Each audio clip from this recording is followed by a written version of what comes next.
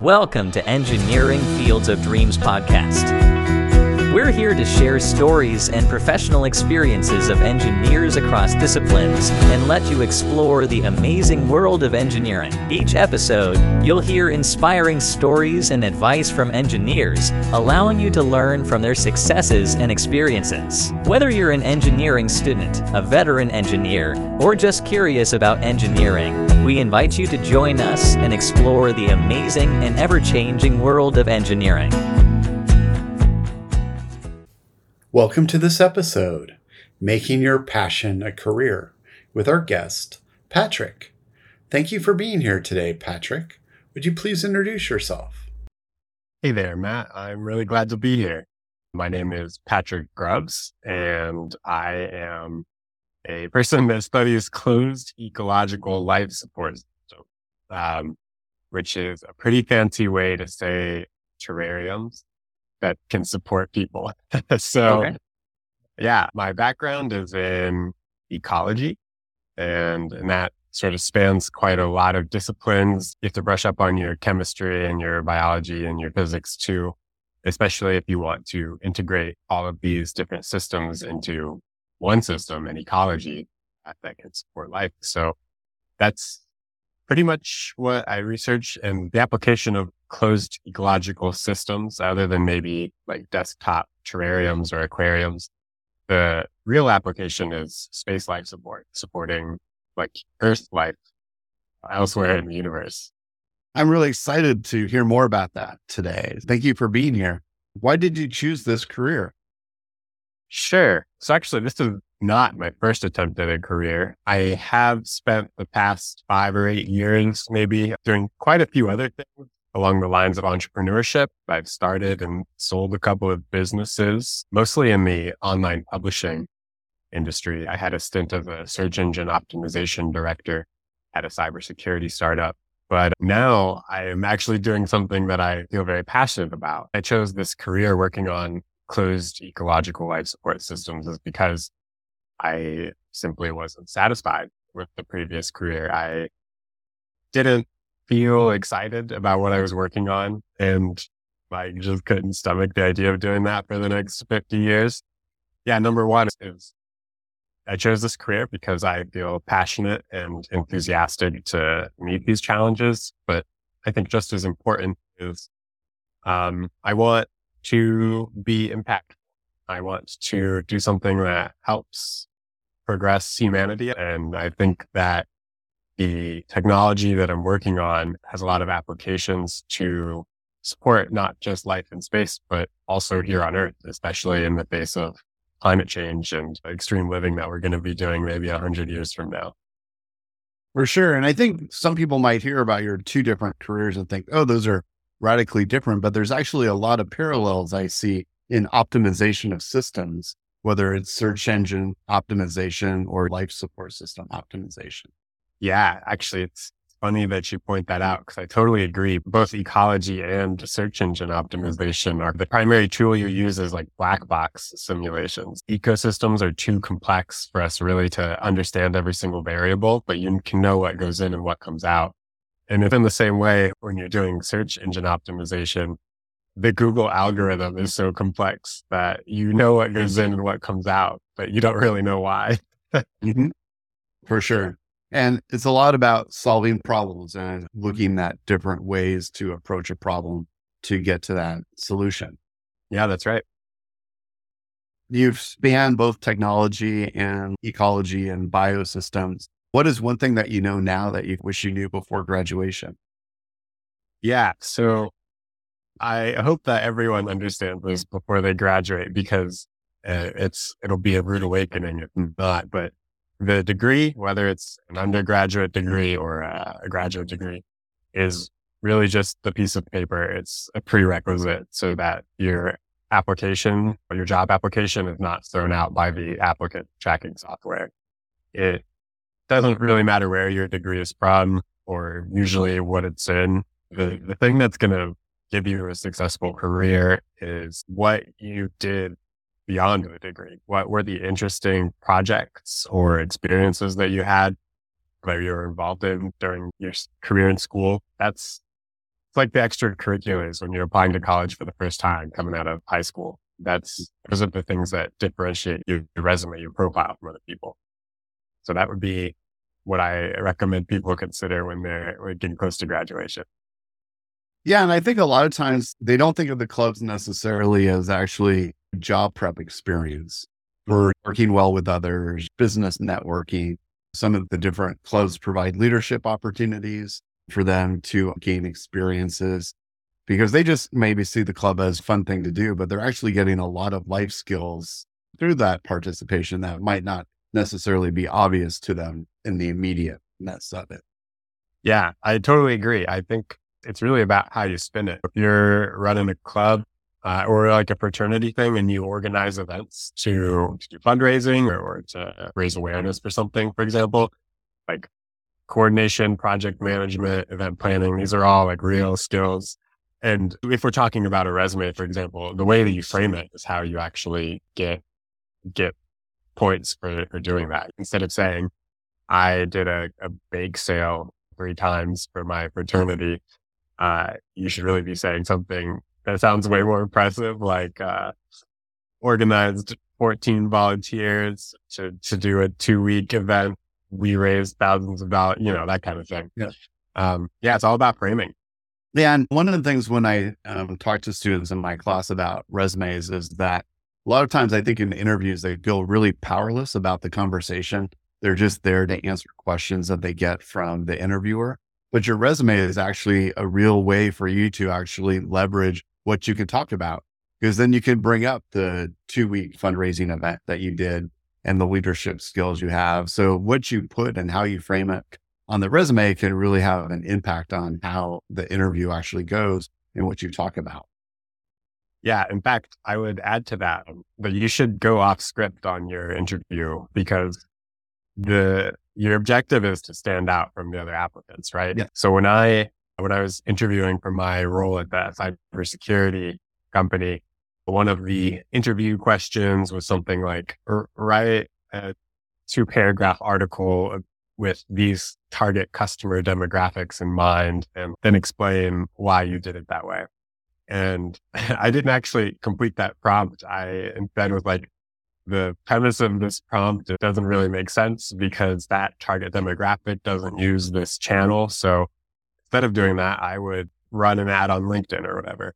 And that was the first thing that they asked me about when we started the interview was, have you actually done that thing on LinkedIn? And I was like, yeah. And that's the key that gets you into you've proven yourself that you should be able to follow instructions, but applying critical thinking is even more important.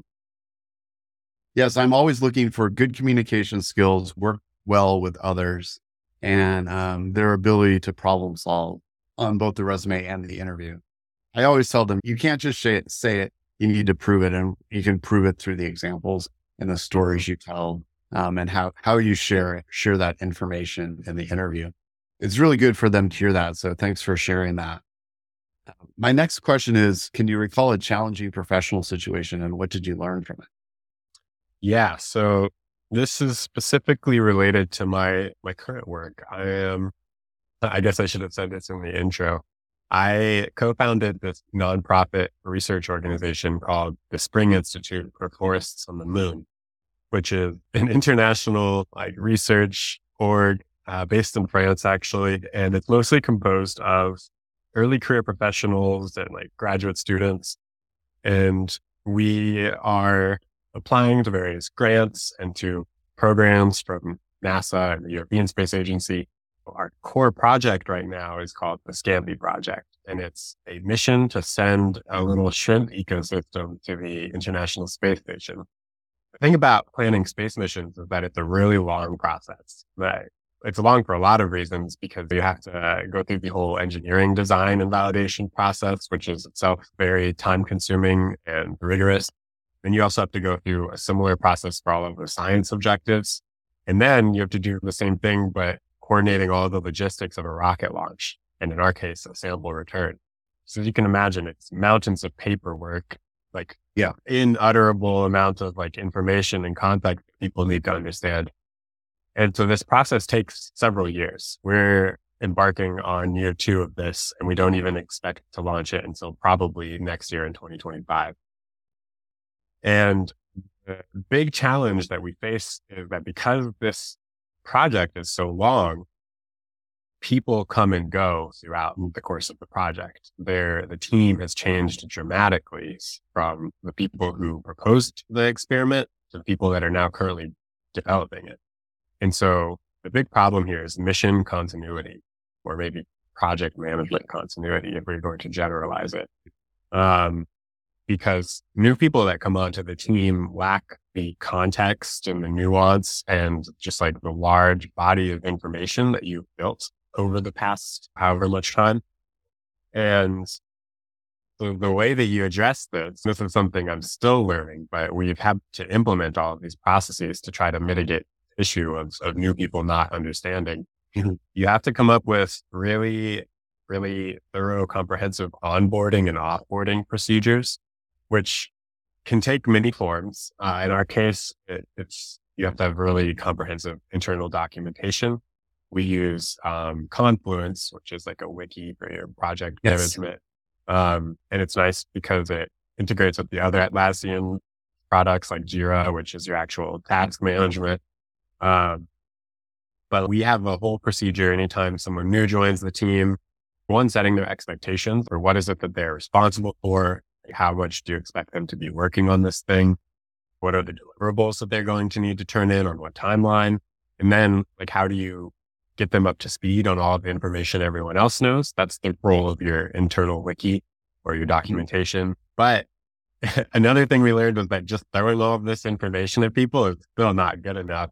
You need to assign someone to help them learn it. So everyone also gets like a buddy, and the buddy is responsible for giving them tasks, assignments to catch up, and for checking in with them on a regular basis to make sure that they understand. Someone that they can feel comfortable with, coming with stupid questions, that kind of thing. So mission continuity is a really big part of project management, whether you're doing space research or not. And that's something you want to think about before it becomes a problem. For sure. And I teach project management in the engineering course, but you bring up a very important topic of knowledge management. And I think that was a really good story to share because, again, that happens in all organizations of people onboarding and offboarding.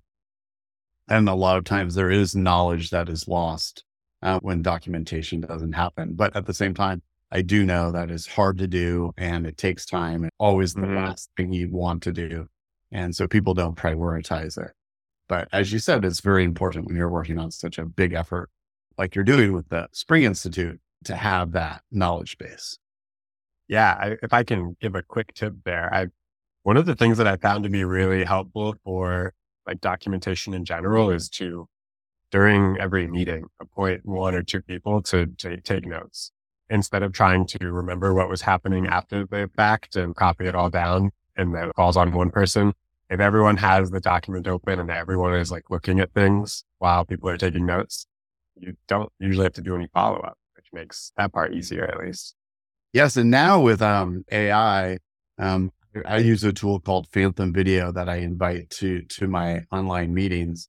And it not only does a transcript, it actually analyzes and writes a meeting's summary and pulls out the action items. And it's such a time saver.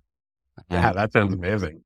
And it allows me to actually focus on the discussion of the meeting and not have to worry about writing things down in the meeting. In closing, what advice would you impart to someone just starting their careers? Sure. The career that I'm on now, working on these closed ecological systems, that's not actually a career path.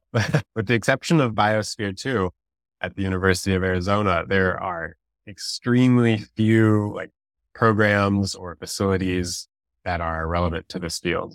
It actually took me, like I graduated undergrad and then did like other stuff for 5 or 6 years before coming back for a graduate degree because there simply was no program about this subject that I wanted to research. So what I eventually realized was that no one was going to make that opportunity for me. I had to make it myself. And that's what I did. It worked out pretty well for me because I got that degree and now I'm started my own organization that's pursuing this research, and we have some traction and we're integrating into the new space industry as it is forming. My advice for someone starting their career is if you can't find the opportunity that you really want, you should just go ahead and make it. Like, don't take no for an answer. You really can do a lot with just some emails to the right people or just pushing forward initiatives on yourself. In order to get into grad school at the University of Arizona, I organized a virtual conference, which is now an annual conference, the Space Ecology Workshop. And there's several hundred people from around the world that come every year. And I did get into school because one of the speakers that I invited was Dr. Joel Coelho, and he got me in his lab. So that was how I made my opportunity to push this forward. And I think that anyone can do it, really. It's just about wanting it and pushing the buttons, sending emails to the right people. Yeah. And I love how, just to bring it back to what you started off with about, you realized that you didn't want to do search engine optimization for 50 years. I think it's important to really try to find something that you are passionate about and excited about. And sometimes that might mean creating opportunities where they don't exist versus just looking for jobs that are out there. So that's a great story to share for the students to hear about making your own opportunities. It's been a pleasure talking with you today. And thank you so much for being on the podcast. Yeah, thanks so much, Matt. This is fun. We'd like to thank today's guest for sharing their professional experience and career advice. We appreciate their insight and taking the time to share them with our audience. To you, the listener, thank you for joining us on this journey and exploring the ever-evolving world of engineering. We hope we've inspired you to pursue your dreams and ambitions. Let us know if there are topics or fields you'd like to hear more about. Until next time, we wish you the best of luck on your engineering journey.